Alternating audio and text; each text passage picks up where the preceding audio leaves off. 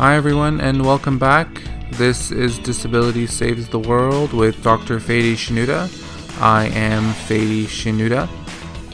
This podcast brings you insights from leading experts in disability and MAD studies from around the world. You'll hear about the research and work of disabled scholars, activists, artists, and our allies. You'll also get some insight into their lives, their favorite non-DS activities, hobbies, and adventures. Most importantly, you'll get to hear how they think disability can save the world. My name again is Fady Shenouda. I use he, him pronouns. I have a PhD in public health sciences, and I am currently a postdoc in London in the UK. I identify as a fat, disabled, cis man of color. If you don't know me, hopefully you'll get to know me over the course of the next few episodes. But for now, I want to jump into today's show. We are joined by Dr. Tobin LeBlanc Haley. Tobin, who uses she/her pronouns, is an assistant professor in community studies at Cape Breton University in Nova Scotia. Tobin is currently working on a community-based research project on homelessness on the rural-urban fringe with Dr. Laura Pinn. I'm so looking forward to speaking with Tobin about her work. And we got to be ready. And I think disabled, queer, racialized, indigenous poor folk are ready for that fight. And her life outside of academia. I love to run and listen to terrible 80s music. And to ask her how she thinks disability can save the world. Hi, Tobin. Hi, Fady. Thank you for coming on the podcast. Thanks for having me in this very strange time that we're in.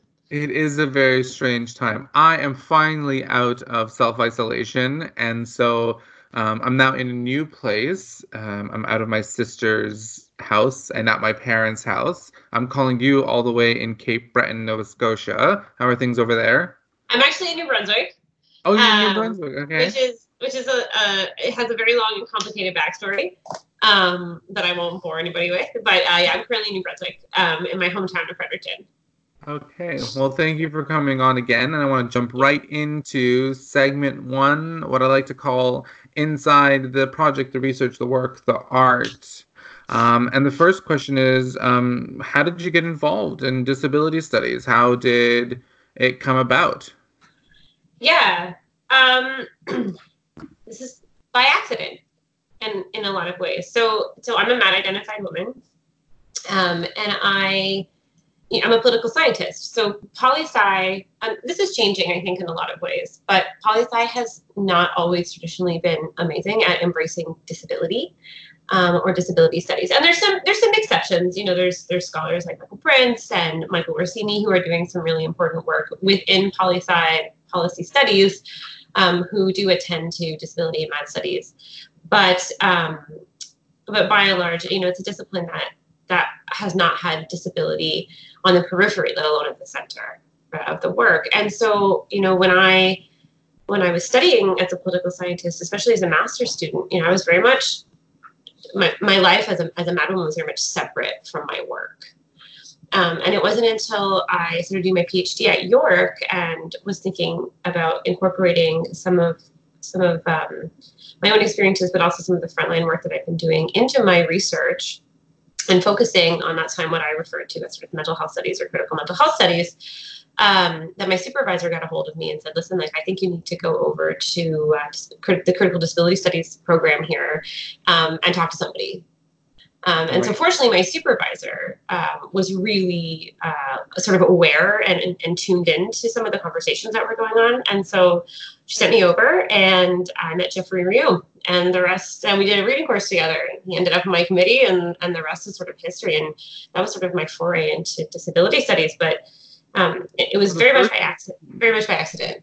So the first person you met in disability studies was Jeffrey Rioux. Wow, yeah. That's quite lucky. I know. He was so nice, and I just wandered over, and I was like, hi. like, I'm Tobin, and I'm a PhD student. I think it was my second year. I'm a PhD student, and I was like, I don't know anything, and I'm writing about like boarding homes and like critically. And I think he was like, okay, well, she's critical, but wow, she needs a lot of help. And I sort of was very generous with his time and really introduced me to the world of critical disability studies and math studies. It changed my life. Like, the supervisor came through. This is such a nice story. My supervisor, knows what's up. It's why you work with critical feminist scholars. Right. Yeah. Leah Bosco, in case anyone's listening. Right. So I want to know, like, what is the kind of project or the topic that you're working on right now that you'd like to kind of talk about? As a political scientist, and I really hope people won't hold this against me, but because you're like, oh, art, and I was like, oh yeah, I wish I had an artistic bone in my body. I wish I was expressing myself and my thoughts artistically. But as a political scientist, in a lot of ways, people use the word. Might not be the greatest way to phrase it, but the word gearhead. Right? Like I like policy, and most of my work is about how disabled, deaf, mad folk experience social policy. Right. And like what it means to actually live policy. What is like the embodied experience of social policy under neoliberalism? And so almost all of my work has to do with that. It's sort of, it's critical policy ethnography, rather than doing like a top-down policy analysis, which has its place. What I'm interested in is what is the lived, sort of meaty, fleshy experience of living with social policy under neoliberalism as someone whose life is marked by disability and madness. Right. And so all of my work sort of sits there. I'm particularly interested in housing. One of the things I'm working on right now is a research project on homelessness on the rural-urban fringe. And I'm working with a colleague of mine, Dr. Laura Penn, out of the University of Guelph. And we previously had been working with a community organization called Services and Housing in the Province. It's a large nonprofit organization doing work in southwestern Ontario on something separate, on an OTF sort of program evaluation piece. And we developed these really close relationships with people who were living at the intersection of like socioeconomic poverty and housing precarity and homelessness, and who wanted to continue having that conversation and do some of that work. And so with Services and Housing in the Province, Laura and I came up with a project where we are going to be working with people to develop digital stories about what it means to live with homelessness and housing precarity outside of sort of the traditionally conceptualized urban space of homelessness, and outside of the traditionally conceptualized rural space of homelessness, sort of in this liminal space between the rural and the urban, or what's referred to in the literature as the rural-urban fringe, or the RUF, and sort of exploring those experiences and providing people with a forum to elevate their experience, to talk about their experience, say what it's like to live in that space and with those pressures.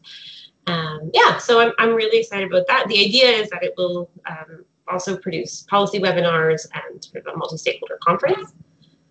And we're working really hard at this point, although of course everything's on hold because of COVID, but we're working hard to make sure that this is sort of a community engaged, community responsive project. So incorporating participants and research partners in project governance, paid really well for their work, and sort of and practicing those politics that we hold so dear as well in these spaces. So it's really, we're very much in the early phases of this. We were supposed to be doing the workshop in June, but obviously that's not going to happen. So right now we're on hold. And just reminding everybody that they can't get evicted right now if they live in Ontario. Exactly. Yeah.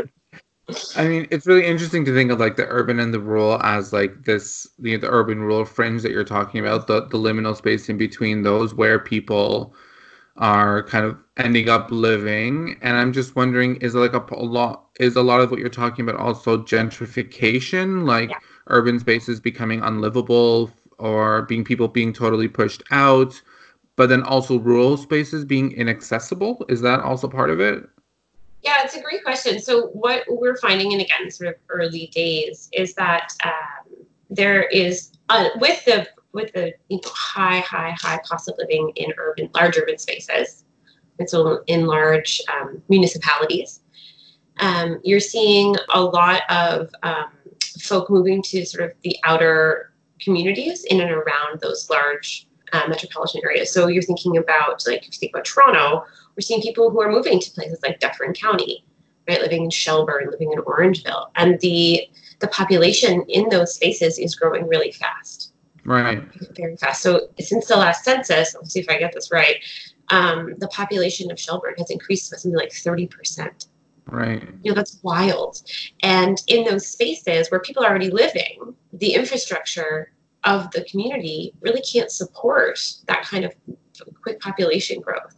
Yeah. And so what is happening to people who are marginalized, what's happening to people who are poor, what's happening to people who are disabled, who are homeless, the cost of living is going up. Access to lower market rent is becoming more complicated.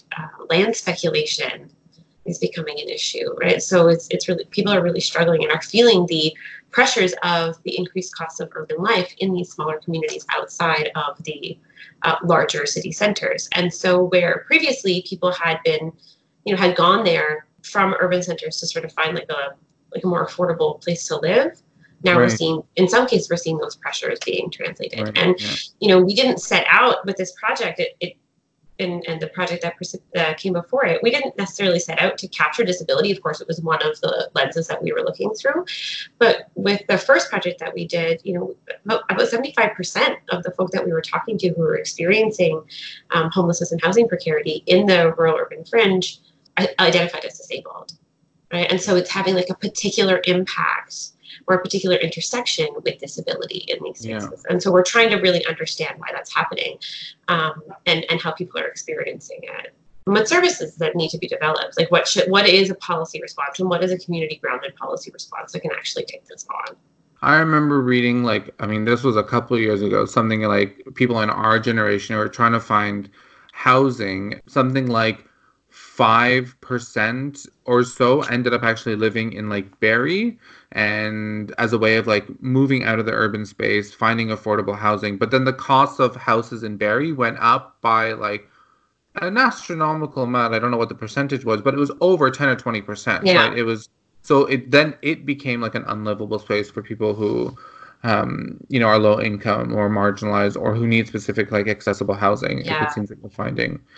So I'm really interested in knowing like what theoretical approaches kind of underlie your work in addition to disability studies. Yeah. So if, as a political scientist, if someone asked me to describe my theoretical framework, I would say that I do the feminist political economy of disability policy, which is boring. But it's not. It sounds really boring. But one of my main theoretical interventions is feminist political economy, and in particular the way in which social reproduction is theorized, right? So social reproduction being that daily and intergenerational labor sort of involved in reproducing people as well as social norms. And what I'm really interested in as a policy scholar is how social reproduction for disabled, mad folk is being organized through social policy by the state. So how is the absolutely socially necessary daily intergenerational labor required in the reproduction of bodies and social norms being organized by and through the state in and around disabled people's lives, right? And what is the impact of that? Because we do advocate for more care work, more research, more funding for care, more services for care, but we also have to attend to what are the damaging normative ideas of disability and madness that are being communicated through those care networks, right? And what are the long-term effects of that, right? How does it prop up violence against disabled people while also drawing on like heavily racialized and feminized underpaid care work? Right? And so what does that look like, and what does that mean for folk who are living at the intersection of disability and socioeconomic poverty? That's sort of like what I'm most interested in. And so I do use a social reproduction lens going in. And it's very much in keeping with a lot of the care work that's happening. Like the care is sort of what we're all focused on at this moment. But I'm particularly interested in how social policy, how state policy is impacting the organization of disabled people's social reproduction and intervening in, like, through social policy, right? Because we need social policy in order to live. Right. People are dependent on social programs in order to survive. Just like the basic, they're not even getting the basic needs. So it's sort of like the most basic fundamental requirements. We are so dependent on the state's provisioning of social, or the goods and services necessary for social reproduction, that, you know, people are subjected to like the litanies of violence as a result. And it is through the provisioning of social reproduction that violence is enacted by the state. Give us examples. Okay, so like the most obvious example is that in order to get access to ODSP, for example, like the higher paying, quote unquote, slightly higher amount of welfare, you have to identify as disabled and subject to yourself to those really invasive medical, right, assessments. Right. Right. So that's sort of a very basic example of how this like violence is enacted. So you have to routinely identify as disabled, talk about yourself in terms of like biomedical language, and also subject yourself to sort of routinized assessment by the medical system. Which has often been, and you're required to do that like reassessment, right? We've seen ODSP come up with like new rules, or you know, people are kicked off of the you know, Wheel-Trans and have to get reassessed for Wheel-Trans, and all those kinds of like, somehow disability is both permanent but also fleeting in terms of like policy. And I think we're going to see a real, I mean, who knows with COVID, but I had anticipated that we would see an increase in those sort of like you know, deeply disciplinary practices with the Auditor General's report on the value for money chapter, on the section in that chapter on ODSP. So that very damning, I don't know if you saw the very damning report came out from the Auditor General of Ontario on ODSP, and it's a value for money audit. I'm putting that in quotes, so you can't see that, but that's what it's called. And one of the sections of that is an assessment of ODSP, and sort of the underlying message of this was that there are people on ODSP who don't need to be on ODSP, and that the government needs to do something to make sure that people who are accessing ODSP are, quote unquote, entitled to the benefit. And one of the major concerns that was raised was the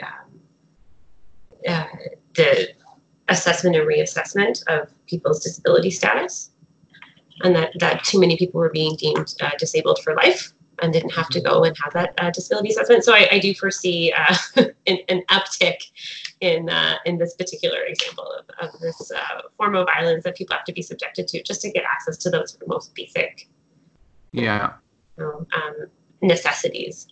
Yeah, and we are going to see that you know, I think disability claims are going to increase exponentially. Yeah. Right. I mean, like, I think, you know, people think that COVID is like you recover 100% from COVID. And, you know, we're learning now, in fact, that people are going to have respiratory issues for potentially the rest of their lives. And, you know, there's all the mental health stuff that's going to come in response to this. And, I mean, essentially, the government has rolled out basic income, right? In terms of its new EI approach. And you're wondering about all the cancellations to basic income that happened here in Ontario, and whether, you know, even the $1 billion cut to public health, you know, whether those things are going to be something that we return to as like a fundamental way of restructuring our like welfare system, our care system. Yeah, and I'm sure your work and analysis will be an especially important part of that. So I want to talk about methodology, and your approach is community-based or it's community engaged. And you said you know people in the community, people who are living homeless, are like on the projects, right? They're part of the decision-making bodies. They're in some case kind of co-researchers or co-developers. So I want to know, like, how did you and your partner get to that, decide that that's what you were going to do? And so far in the project, how has that been? Yeah. So, I mean, methodologically, yeah, I would say my work is, critical policy ethnography. And so you can't really do critical policy ethnography without talking to people. And if you're going to talk to people, you have to do it in a way that is not only ethical in the ways that the academy demands us to be ethical, but ethical in keeping with, Nothing About Us Without Us and other rallying cries of disability studies. I would say that my commitment to doing community engaged work really came out of making a lot of mistakes. Right. And looking back on projects and being like, ooh, geez, like I wish I had done this a different way. Yeah. Being trained as a political scientist, there is still this very positivist, and I was trained by lefties and who pushed me, and that's why I have the capacity to like think critically about this and reflect and be like, ooh, wouldn't do that again. There's still this very positivist, streak that runs through the discipline, and it's there, and it is really like very much present, and always working against that and always trying to remain critical of how we do research and what it means to extract knowledge from people, right, rather than build knowledge with people together. Yeah. And so really it came from just like making a lot of mistakes, and meeting people who were doing and reading people who were doing better work than I was. Right. Right. Reading Gigi Waronker, watching Eliza do her work, Eliza Taylor, sorry. Listening to my colleagues like MJ and Sona and you and Chelsea and Kim, people doing all this really, really lovely community engaged work. And kind of pausing and thinking, okay, like I really need to step up my game here. Like this is not, I'm community based, but not community engaged. And so how can I be community engaged going forward? Right. So when I came out of my PhD, I would say my work was community based. Right. Which is fine. I guess. Especially in your PhD when community engaged is probably really challenging. Yeah, but it should have been like fine, whatever. But lots of folk do it, right? So and I had, I've been so fortunate meeting folk like Lucy Costa, right? People were really pushing the academy to get its shit together and do real community work. Yeah. And so I really made like a lot of mistakes and have learned, or I'm learning, how to do real community engaged work and what that should look like. And I'm very fortunate to be working with Jay Dolmaj and some other folk out of the University of Waterloo on one of the Investing in Justice projects that came out of the class action settlement from survivors of Huronia, Rideau, and Southwestern centers. And that's a very community engaged project that we're working on, where we're supporting survivors to be authors of their own books. So it's 2 edited volumes, but we're just supporting folk to tell their own stories. And so learning a lot through that. And then I would say that my research partner, Laura Pin, is probably more skilled than I am at some of this. And so we're really learning from each other. And so when we designed this project, which really it's kind of not much has happened, right? It's because we got a grant in January and then COVID. So we can't even recruit. Right, yeah. Right? We're just waiting for the money to be freed up so we can pay people, because we don't want to ask people to do labor until they can be fairly compensated for it. Yeah.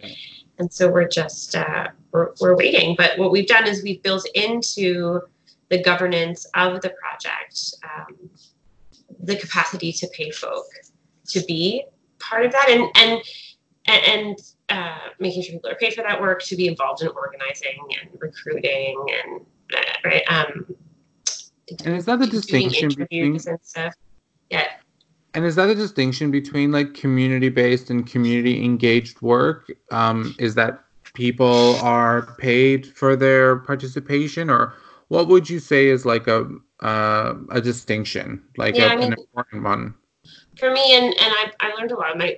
a colleague of mine who's at York, Ethel Tungohan, who does like amazing community engaged work, focuses on migrant labor, and and migrant labor activism. And having read a lot of her work, I think that the distinction I would make, it is not just about paying people and making sure people are involved in project governance, but that the question arises from community, right? Like it's an expressed desire of community. And then all these other pieces too. Right. So that, of course people are paid just like we're paid. Yeah. Right. Of course people are involved in project governance just like we're involved in project governance. Of course lived expertise needs to be recognized the same way that academic expertise, arguably more importantly, academic expertise is recognized. Like all those pieces, but first and foremost, it must come from an expressed community desire. Right. So essentially, like the thing that you find, right, what we call results or outcomes or impact or all those kind of fancy words, or we don't use any of those words, it will help the community, will benefit the community, is a question they wanted answered in the first place, right? Yes, or was a process that they wanted to go through. Yeah. Right. So, right, that maybe outcome isn't as important. Right. Yeah, of course. Maybe like an exploration of this topic is what's most important at this particular stage, and that is what is expressed. Right. And of course, the reason I have a job is because I do this work. Like I get a huge benefit. Right. And I work at the university. I'm a professor. Of course, there's tons of power dynamics and you have to navigate all of that. And so I think fundamentally the question has to emerge from community, or at least a desire to do the project needs to come from community. And then sort of what the question is and the ownership over the project still has to reside in and with community, with academics and community members acting as sort of guiding forces to the project. And that's sort of where I'm at in my, I'm not going to say journey, that's a gross word, but that's where I'm at in my learning process. I hope COVID passes, for all of us, but I hope, that the community that you're working with can come back and the project can restart in some ways. And... We'll find a way. Yeah. Like the money's there to pay people. So now we gotta find a way to get it done. Exactly. All right, let's move into segment 2. I like to call this the middle or the liminal space. I want to ask you, who's your academic crush? Who is it that you just can't stop fawning over? I think probably right now my academic crush, or the person that I'm sort of most enamored with, is Dr. Sami Schock. Dr. Sami Schock, yeah. Yeah. And I follow them on Twitter, or follow her on Twitter, and just the analysis is always there, the body positivity is always there, the queerness, queer analysis is there, it's all the critical race stuff is there, it's all there, feminism, it's just this person embodies that and just lives it in this really rad way that is both very academically rigorous but also highly, highly accessible. Right, to everybody, and I think that is so rad. Yeah, so. I think we all fell in love with Dr. Schock when she twerked with Lizzo. When they danced with Lizzo, and it went wild, and then it blew up on Twitter and went viral, and then of course they wrote an incredible piece, right, of literature after. And I can't remember what the online resource was or what where it was published, but they wrote this piece of literature that was so great, and then of course they took on all the trolls and the haters, right? And it's just kind of incredible. And I think right now Dr. Schock is also doing things like participating in dance Zoom parties at night, and also doing something called, I can't remember what they called it, but it's quarantine outfits. Corn fashion. It's amazing. It's so good, right? And I just feel I think my favorite dress so far of hers is it's this dress with all these middle fingers on it.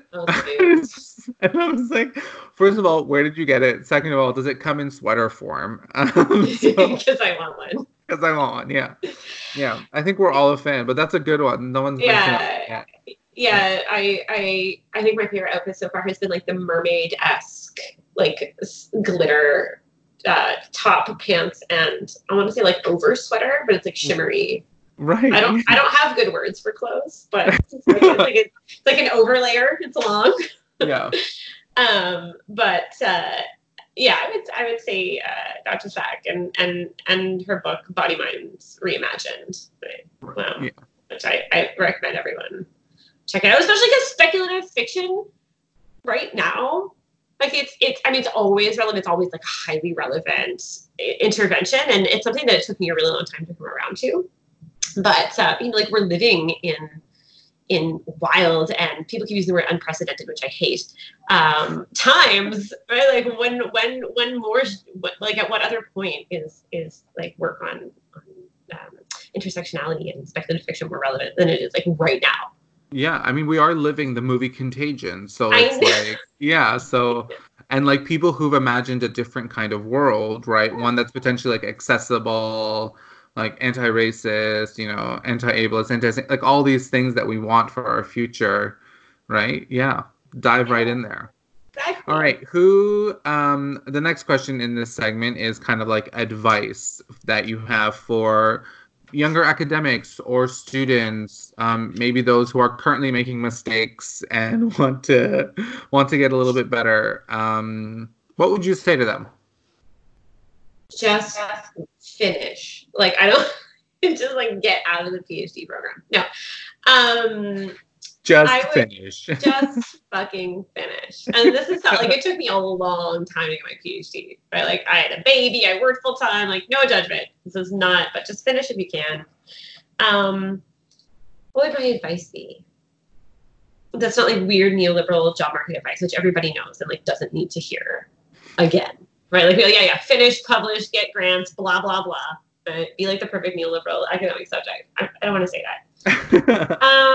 I would say like sustain a hobby of some kind that gives you joy and gets you away from your like academic crap, right? And no, like reading really esoteric like fiction novels doesn't count. Like, I mean something that turns your brain into a totally different place. Right. That uses a completely different muscle, whether it's physical, intellectual, music, like whatever. Right? But find something else that can become your escape. You need that because, yeah, you absolutely need it. And then do it, right? It's like find it and practice it. Yeah, don't let it, whether it is an instrument or painting or sewing or yoga, riding a bike, whatever. Yeah. Laying on your floor in a dark room, like screaming at the ceiling. It doesn't matter. Right?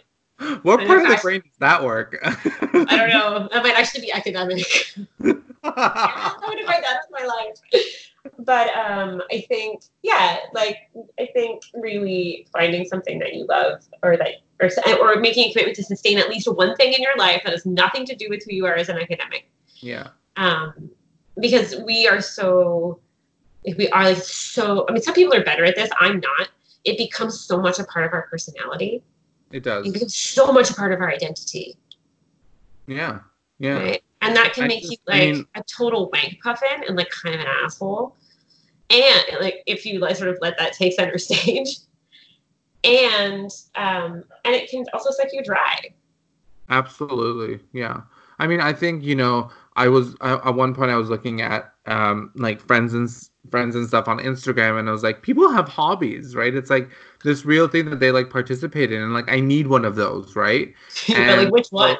Yeah, and I was like, what do I do? So I started experimenting, right? I hemmed my own pants using a sewing machine. I took up swimming that I hadn't done in a really long time. I kind of and that's one of the ways that like I did find swimming in the end as like this thing that I really love doing, and yeah, so experiment.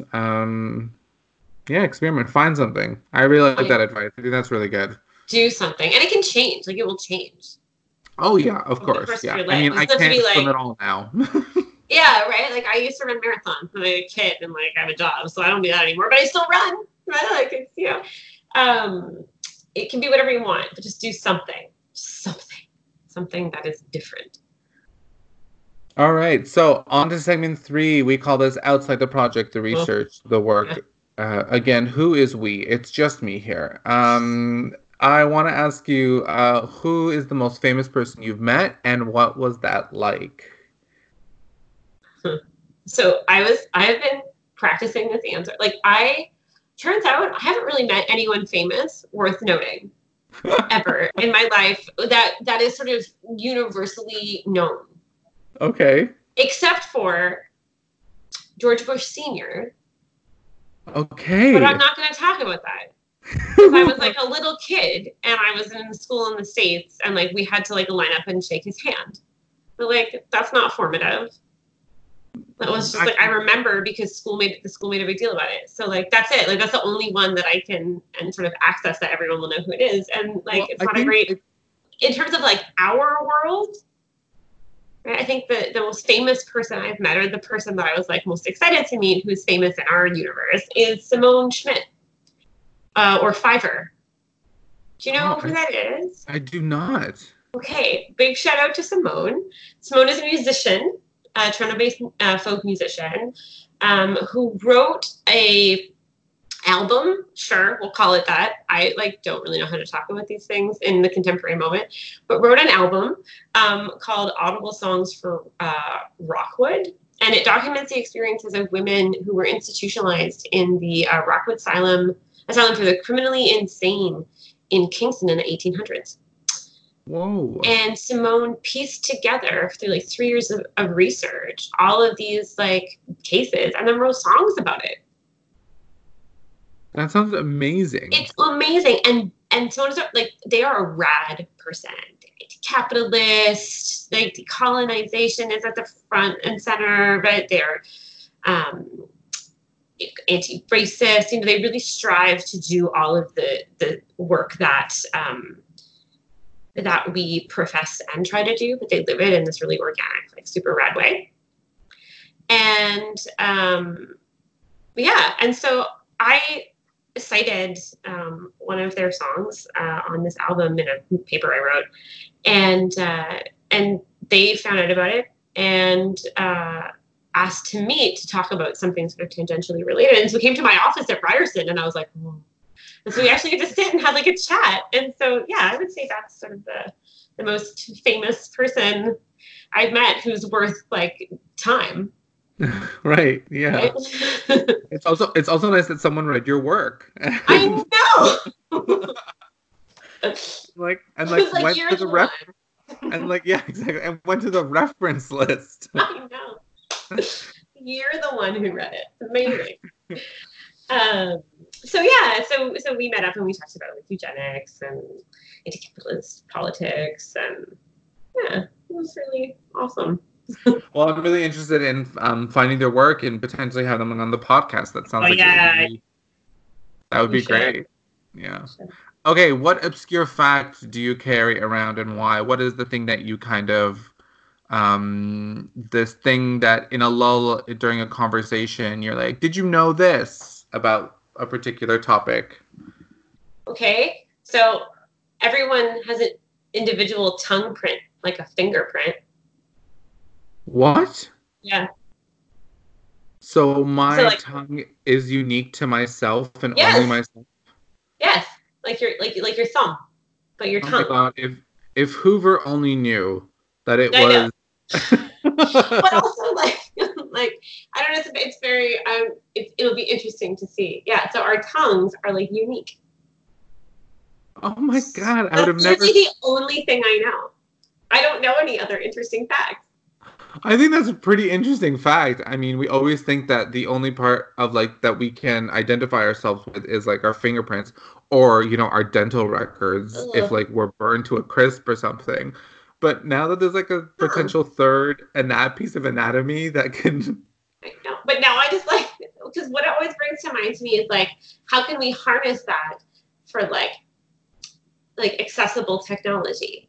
Oh, right. Right? Because like your thumb, like being able to, so like I always think about, I always imagine people licking their phone when, which is terrible, don't do that, especially in the pandemic.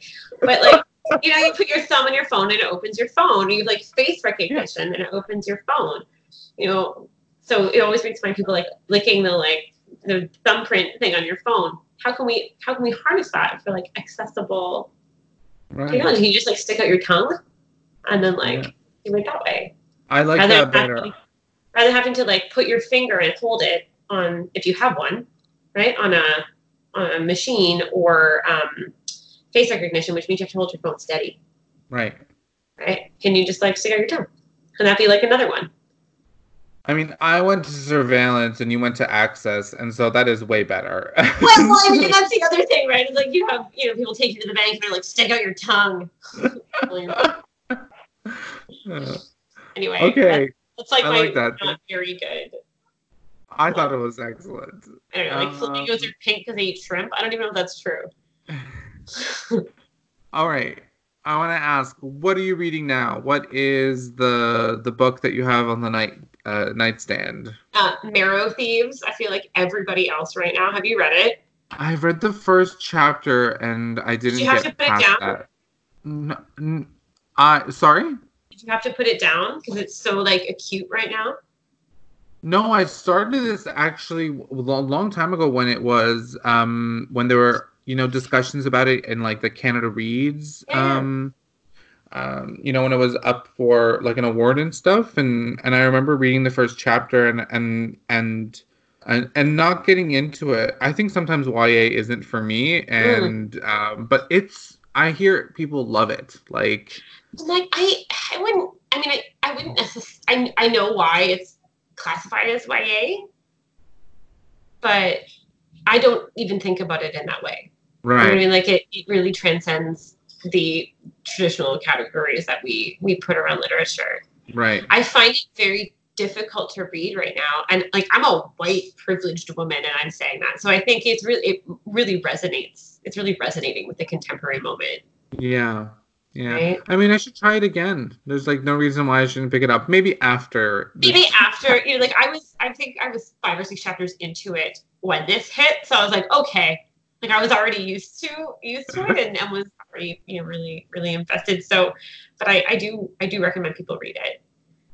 I'm also reading to my daughter, who's 4, A Boy Called Bat. Do you know about this series? This book? A Boy Called Bat? Yeah, A Boy Called Bat. It's I should go get it. In fact, I should have had it here and like prepped it.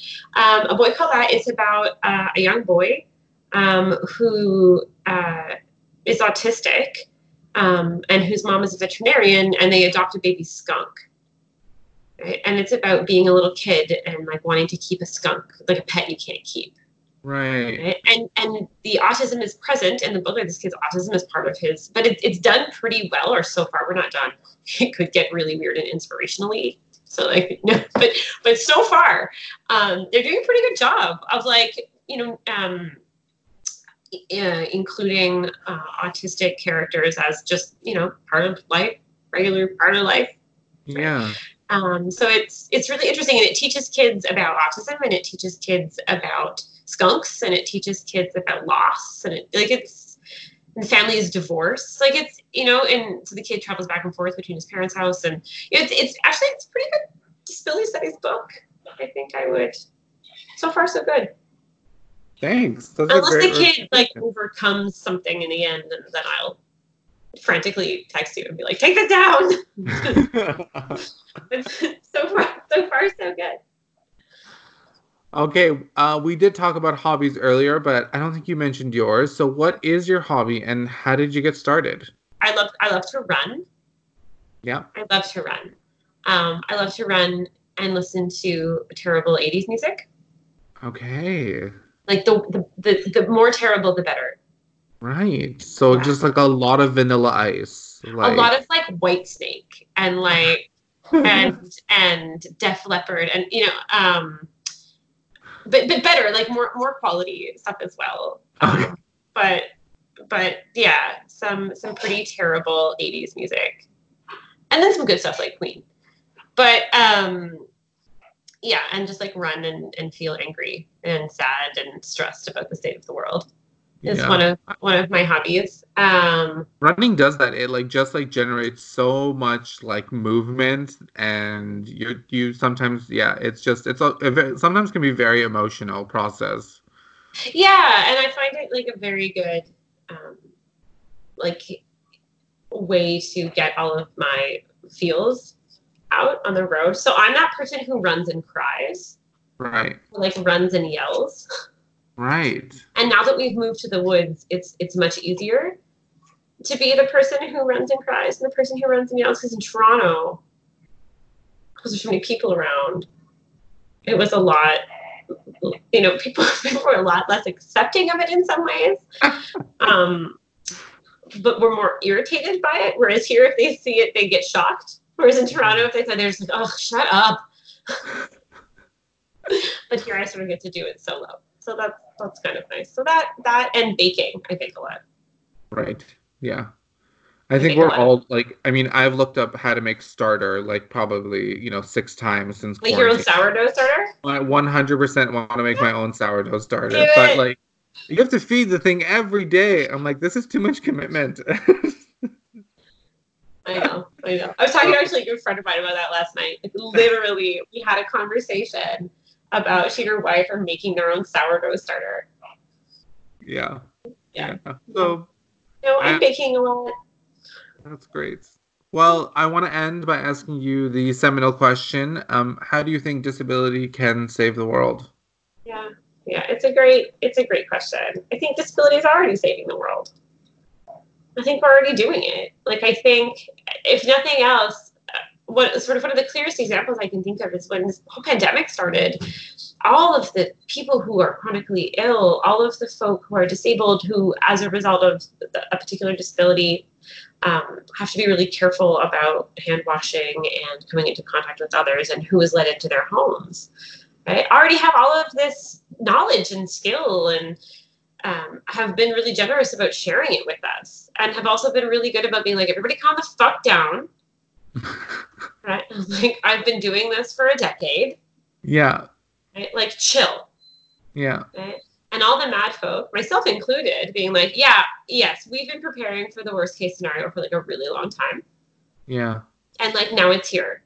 And like I'm already ready. Like, the neural pathways for like this kind of like high pressure stress is something I've already experienced. Right. Right. And like, here's how I deal with it. For example, run around and yell, but like, whatever. Yeah. Right. And I think, and sort of the counter to the drive for neoliberal productivity in these really trying times, like, a lot of it's from the disability community. And people being like, no, like, it's okay if while you're trying to survive, you don't publish like 8 articles. Yeah. Right? It's like, it's okay. And so I think in those ways, disability is already saving the world. I think what's really important and what is really going to push us, and I'm a pessimist who always hopes that she's wrong. I'm like an optimistic pessimist. Is what comes next. Right? Like, I think disabled people, disabled scholars, mad folk, are really the skill set that we have developed is going to be very important, because we're seeing things like homeless people are being housed for the first time. Yeah. People are being provided with like a living, quote unquote, living wage, unless you're accessing welfare, and then you're just being forgotten. Right.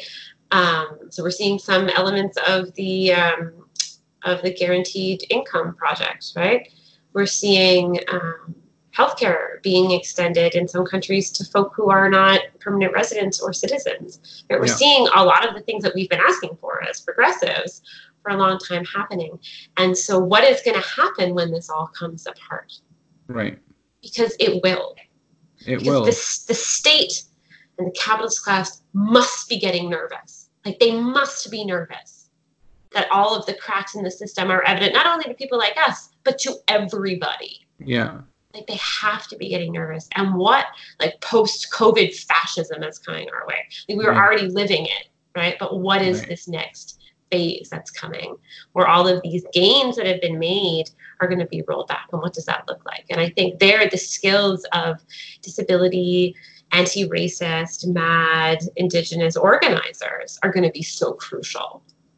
And I think one of the most concrete examples of that is like the simple, like the idea that that's been trending quite a bit, that we need healthcare workers as much as we need grocery clerks. Yeah. Right. We need the truck drivers as much as we need the nurses. Right. Like those kind of we haven't seen that before in a health crisis. People looking to grocery clerks as heroes. Yeah. Right? Yeah. And like reimagining a value for particular labor, right? Reimagining what's possible is very much happening now. And I think, a disability analysis is like a really important part of that, right? And hopefully, like you said, we're gonna take them to task if they try to go back, or they will try to go back as soon as possible. They will try to go back. Yeah, I suspect. Perhaps not on the wage subsidies. Maybe those will kick around a little longer, right? And maybe some of the financial, like the direct income benefits, will stick around a little longer. But what happens? What's happening in Toronto, where they're putting, and in the UK, where they're putting homeless people, they're providing them with housing. Yeah. Right. Like what's going to happen? You kick people out? Yeah. Like, the answer is yes. And like, what is that going to look like? Right. What are the discursive justifications that we're going to see, and like, how do we unpack those? And I think that what will the new explanatory frameworks for why that's happening emerge? Right. That not only are we saying, you see in Alabama, people with intellectual disabilities are, considered less like deserving of a ventilator, for example. Right. And we're seeing explanatory frameworks that have always been there, drawn upon to justify why like a disabled person is like less human than, an able-bodied 37-year-old white man. Yeah. Right? So we're already seeing that. So what are the discursive explanatory frameworks that are going to come forward when the state starts rolling back these emergency provisions that they've put forward? How are they going to justify it? Right? And we got to be ready. And I think disabled, queer, racialized, Indigenous folk, poor folk are ready for that fight. Yeah. Right? Because we've been having it forever. Right? And so those are the skill sets that I think are going to save us. Hopefully. Maybe I'm wrong. Maybe we'll tip into some sort of weird benevolent capitalism. That's gross. We don't want that. But but I think disability is already saving the world, and I think that those skills are going to be crucial in what comes next. Just essential. Well, I don't think there's a better way to end than on that note. There you go. Tobin, thank you so much for coming on the podcast. It was great talking to you. I hope you and your family stay safe, and thank you again. Thank you. This was such a lovely way to spend a couple of hours on a self-isolating snowy day. All right. Talk to you later. Bye.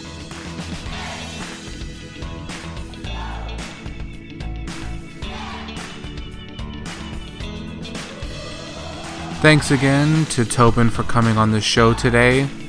Over the next few weeks, we'll be joined by other disability and math studies scholars, activists, and artists. Stay tuned. This podcast is hosted, produced, and edited by me, Fady Shenouda. Please get in touch by sending an email to disabilitysavestheworld@gmail.com. If you're interested to learn about me and my work, you can check out my website, fadyshenouda.com. Thank you again for listening, and I'll see you next time on Disability Saves the World.